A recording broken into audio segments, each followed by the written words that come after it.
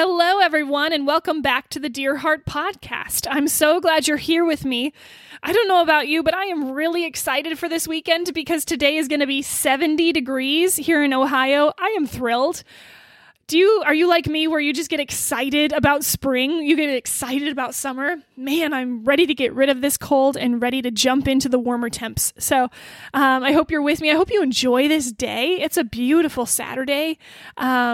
And I hope that this message blesses your heart. So, Fred, take it away.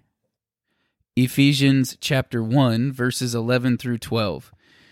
In him we have also received an inheritance, because we were predestined according to the plan of the one who works out everything in agreement with the purpose of his will, so that we who had already put our hope in Christ might bring praise to his glory. Research has proven that hope is directly connected to life satisfaction. So it's fair to say that hope is a pretty important thing. Now, I have hope in a lot of things. I have hope that Joe Burrow is going to lead the Bengals in another incredible year of football. Hooday. I have hope that the younger generation is going to do better things than my generation and the ones before mine.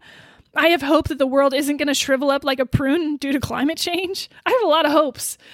These hopes are shared by Christians and non-Christians alike, and they are pretty life-changing. The hope of a Christian is uniquely life-changing, though, because it changes life now and also in eternity.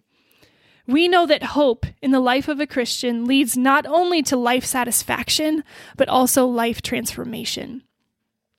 Hope in God leads us to healthier, better versions of ourselves with actions and attitudes shaped like Christ.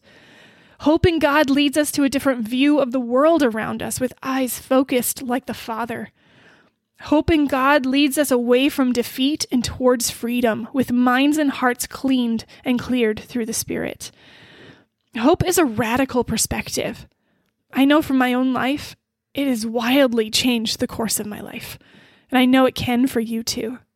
To God be the glory.